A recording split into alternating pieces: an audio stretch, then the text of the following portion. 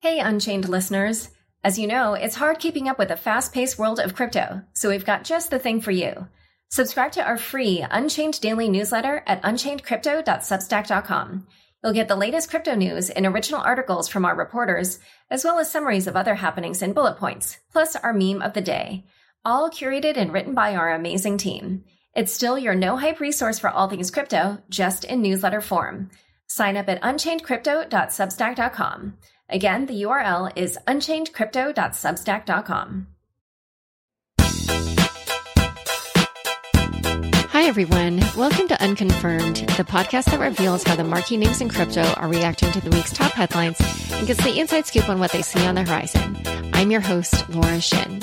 If you're making vacation plans, consider the Crypto Weekend Retreat I'm teaching with Meltem Demirors of CoinShares and Jalak Jobanputra of Future Perfect Ventures. It'll be at the beautiful Omega Institute in Rhinebeck, New York from September 20th to the 22nd. Be sure to check out the show notes for the link to sign up. Also, if you don't yet get my weekly email newsletter, go to unchainedpodcast.com right now to sign up. And don't forget that Unchained and Unconfirmed are also on YouTube. You can subscribe there to be alerted to all the latest episodes of both podcasts. Crypto.com is the place you can buy crypto at true cost. Earn up to 8% per year on your BTC, ETH, XRP, and more. Install the Crypto.com app now.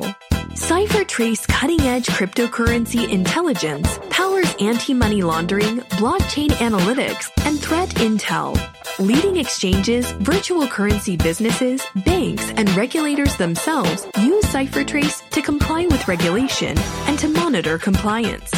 Today's guest is Jeremy Allaire, co-founder and CEO of Circle. Welcome, Jeremy. Thanks, Laura. Great to be here. This week, you announced the launch of a new subsidiary in Bermuda. You also received a Digital Assets Business Act license from Bermuda. Tell us about the new subsidiary and license and why Circle decided to pursue them. Sure. So, as you look at the crypto markets, there's obviously a tremendous amount going on. And, we operate a number of different businesses. We have an exchange business, a trading business. We have retail products, and we have a product roadmap to build quite a number of different crypto finance products. And as we looked at the business and looked at the regulatory environment in the U.S., one of the things became very, very clear to us, which is that, and this has been clear for some time, and I think this has been really amplified more recently, is that the kinds of products and services and digital assets that can be offered in the United States is just becoming significantly more restrictive. And at the same time, the innovation in the space, the number of new projects, new digital assets, new blockchains, innovations in the models of the blockchains is proliferating. And so it was very important from our perspective that we be able to offer as broad a set of crypto finance products as possible to as many customers in the world as possible. And it became clear that the way to do that was to really have a U.S.-specific business that's regulated within the context of U.S. regulations, but perhaps more limited, and a international business that is also regulated and supervised, because we do believe ultimately customers, whether they be individuals or institutions, want to know that the firms they're interacting with have supervision. And I'll come back to that in a moment. And so we really, starting late last year, began looking to figure out where can we set up this international operation. And as you probably know, there are a number of countries who have really looked at embracing digital assets as a new type of financial asset, and also the kind of market participants. That includes countries like Singapore, Switzerland, Malta, Bermuda, and some larger countries are pursuing things as well, like France and Japan. As we looked more closely, what we found is that what Bermuda had put into place as a national crypto policy, which is this Digital Assets Business Act, was one of the most thoughtful and comprehensive frameworks for crypto that we had seen. And the things that we really were attracted to were a few things. So one was it was comprehensive. It was a regulatory framework that spanned kind of the full suite of different types of financial products and services that we build at Circle, everything from payments and custody to trading and both retail and institutional products, as well as the exchange business. And so it was a comprehensive regulatory framework. I think a second piece, which is really critical, is that it was a framework that had a high bar around it. Bermuda has given out very few licenses, and we're the first company in the world to receive what's called a Class F license, which is the broadest.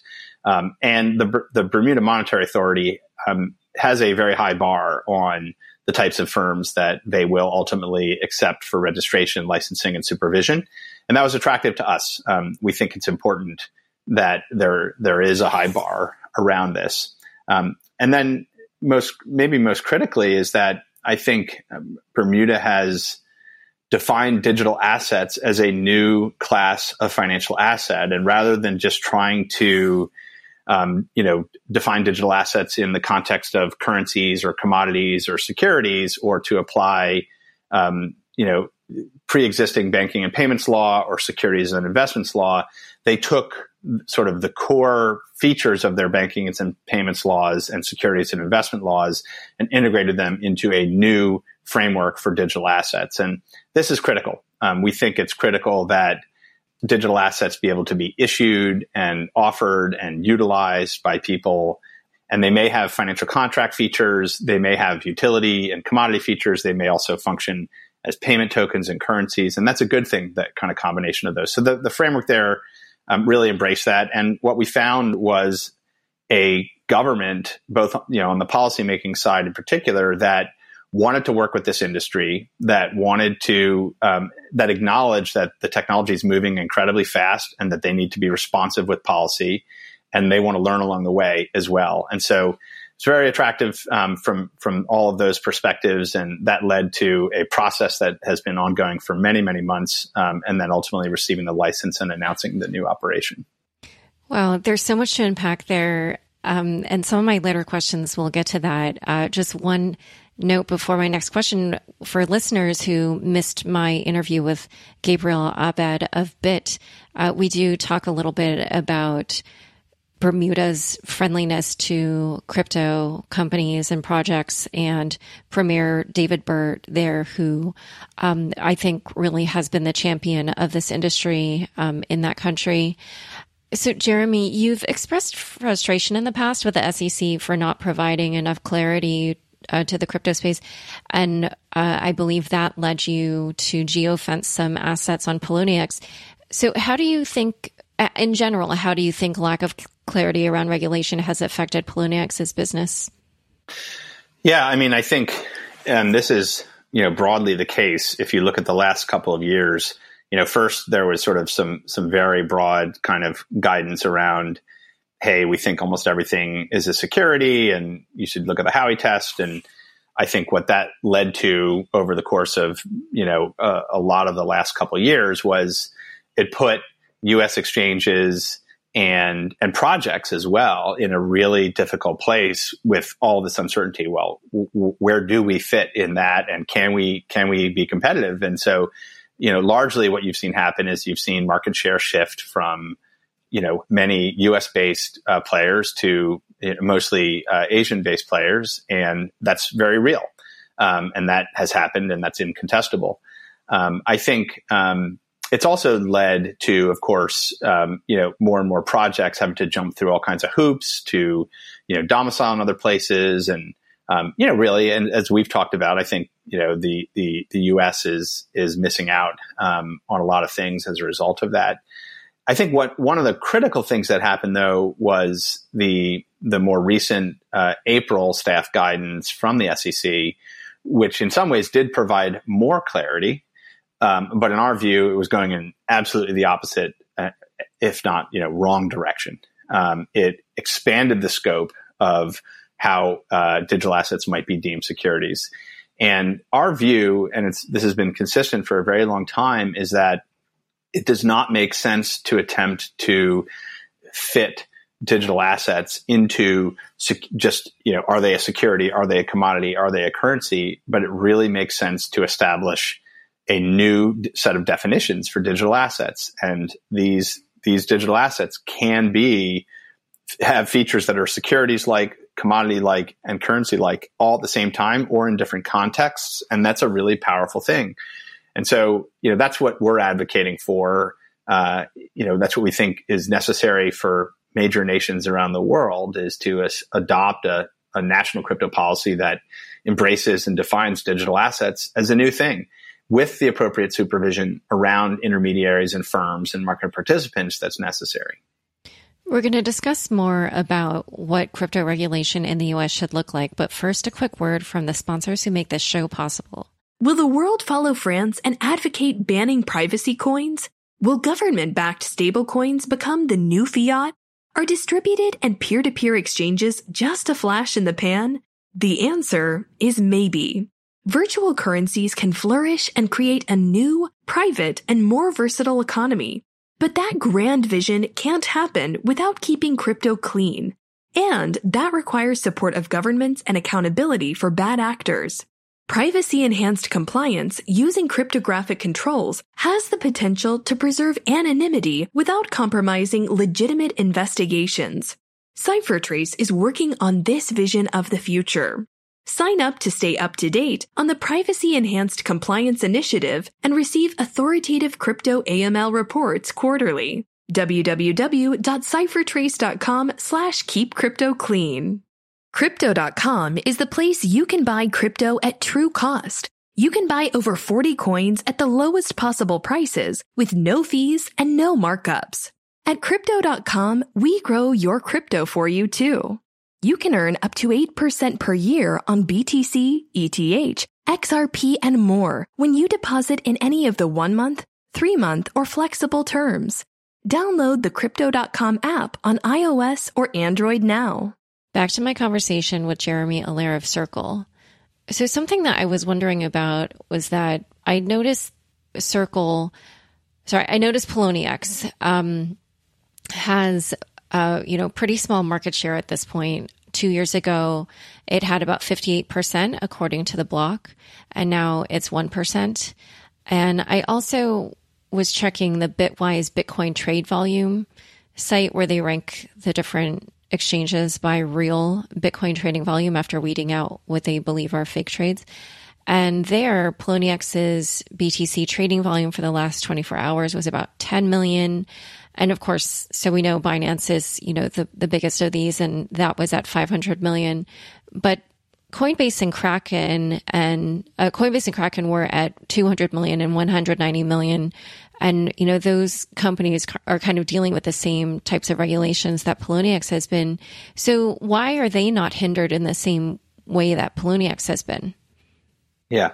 Well, I think a couple things. So the first is, when we acquired Poloniex a year ago, or a little over a year ago, this was a company and an operation and an infrastructure that was that needed, let's just say, an enormous amount of help. The platform was falling over. The infrastructure needed to be completely rebuilt and is continuing to be, completely rebuilt. There were constant, wallet failures, people getting funds stuck.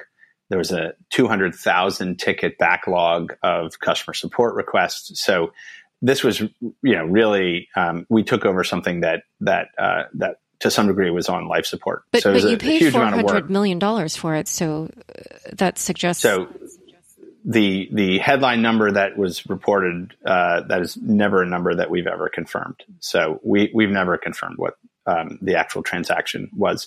That was a rumored number. In any case, at the time, of course, Poloniex has had, a very large customer base. Over the 2014 to 2018, millions of customers have grown to use the product. And so we've been in a process of rebuilding an enormous number of pieces of it, and that's been significant.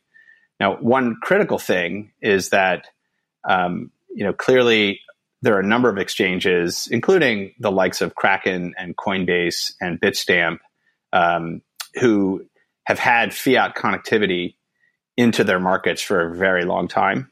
And the kind of core Bitcoin trading on a global basis you really see an enormous amount of that volume come from exchanges that have really good on and off ramps for fiat. And so that was clearly one of the things that we knew we needed to do. And in fact, just in the last few weeks, we launched direct fiat support with wires from 80 plus countries, with card support from over 50 countries. And so we've literally, been able to put that in place. And we think that's pretty important in growth as well. I think the other piece is, Poloniex, as was very much, known for its, support for a wide range of altcoins. It was sort of the preeminent altcoin exchange for a very, very long time. And, two things happened. One is, I think the SEC environment in the US, pretty significantly restricted what we could do in that space. And Asian exchanges surged ahead. So the altcoin share very much shifted to exchanges that were launching more and more assets constantly. And that certainly has been impactful. I think we do intend to become significantly more competitive in terms of the markets that we support. And our international operations are going to be really critical to that. So those are certainly significant factors.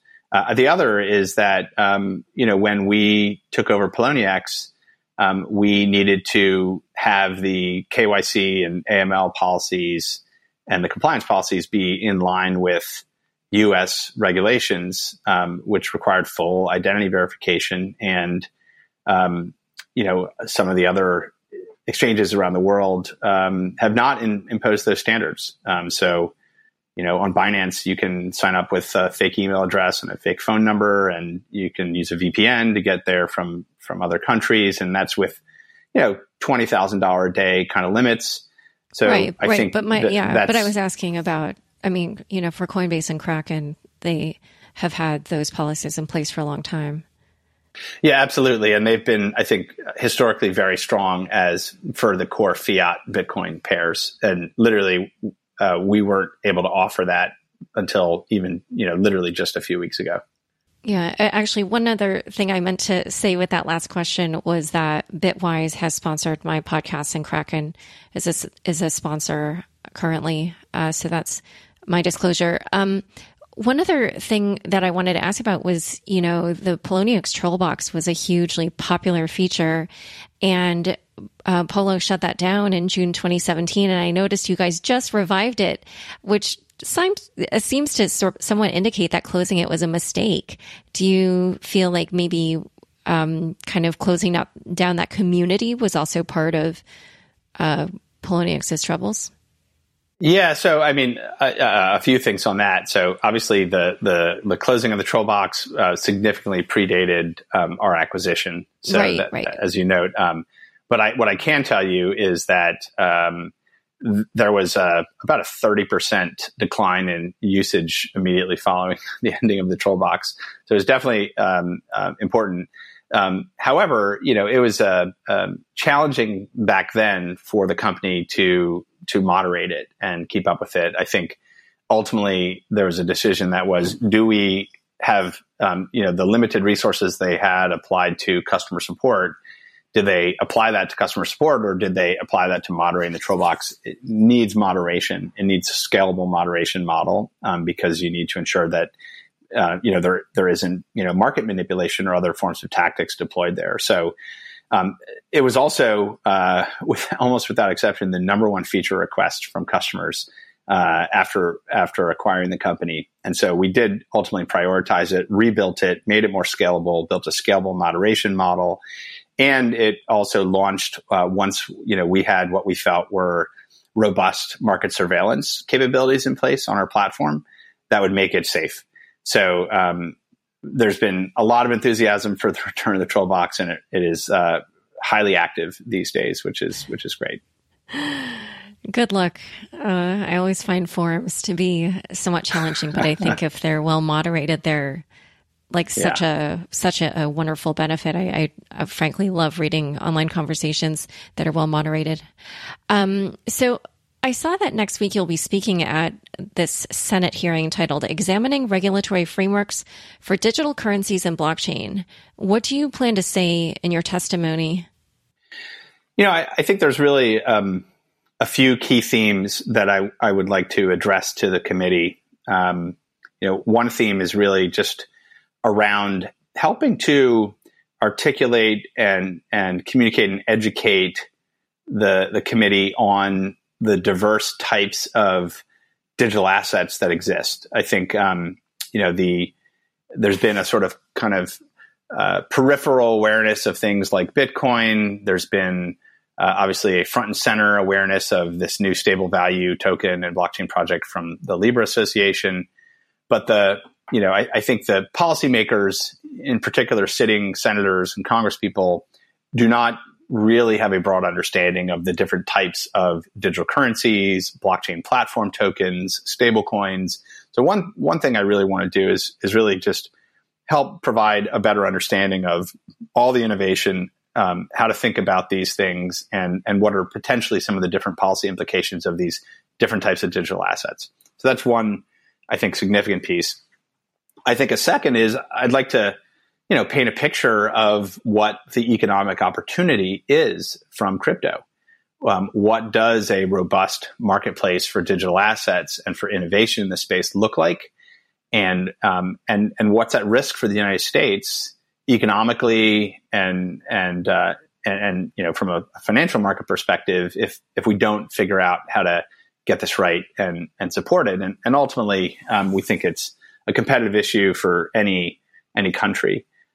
I will also speak some very specifically about stablecoins, providing more context on that through our work with Coinbase on the Center Consortium and US Dollar Coin. And then, I think finally, our perspective on the regulatory environment, what we believe is needed from a national crypto policy perspective. And in the context of that, of course, shed some light on some of our decisions around different approaches to how we're going to operate the business, given some of the, I think, limitations in terms of policy in the United States.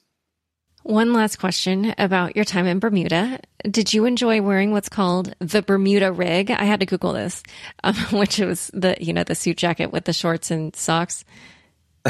Absolutely. I think they've figured out something there that I think we can all learn from, which is that if you want to dress sharp and it's 90 degrees and humid, there's a way to do that comfortably. And it's great. I'm sold on it. Yeah, I noticed, though, that the rest of your team, they were all in normal suits. I was like, geez, where's the solidarity? Yeah. All right. Well, it's been great having you on the show. Thanks for coming on Unconfirmed. Thank you, Laura. Thanks so much for joining us today. To learn more about the topics we discussed, be sure to check out the links in the show notes of your podcast player. If you enjoyed this podcast, be sure to share the episode on Facebook, Twitter, or LinkedIn. Unconfirmed is produced by me, Laura Shin, with help from Fractal Recording, Anthony Yoon, Daniel Nuss, and Rich Stroffolino. Thanks for listening.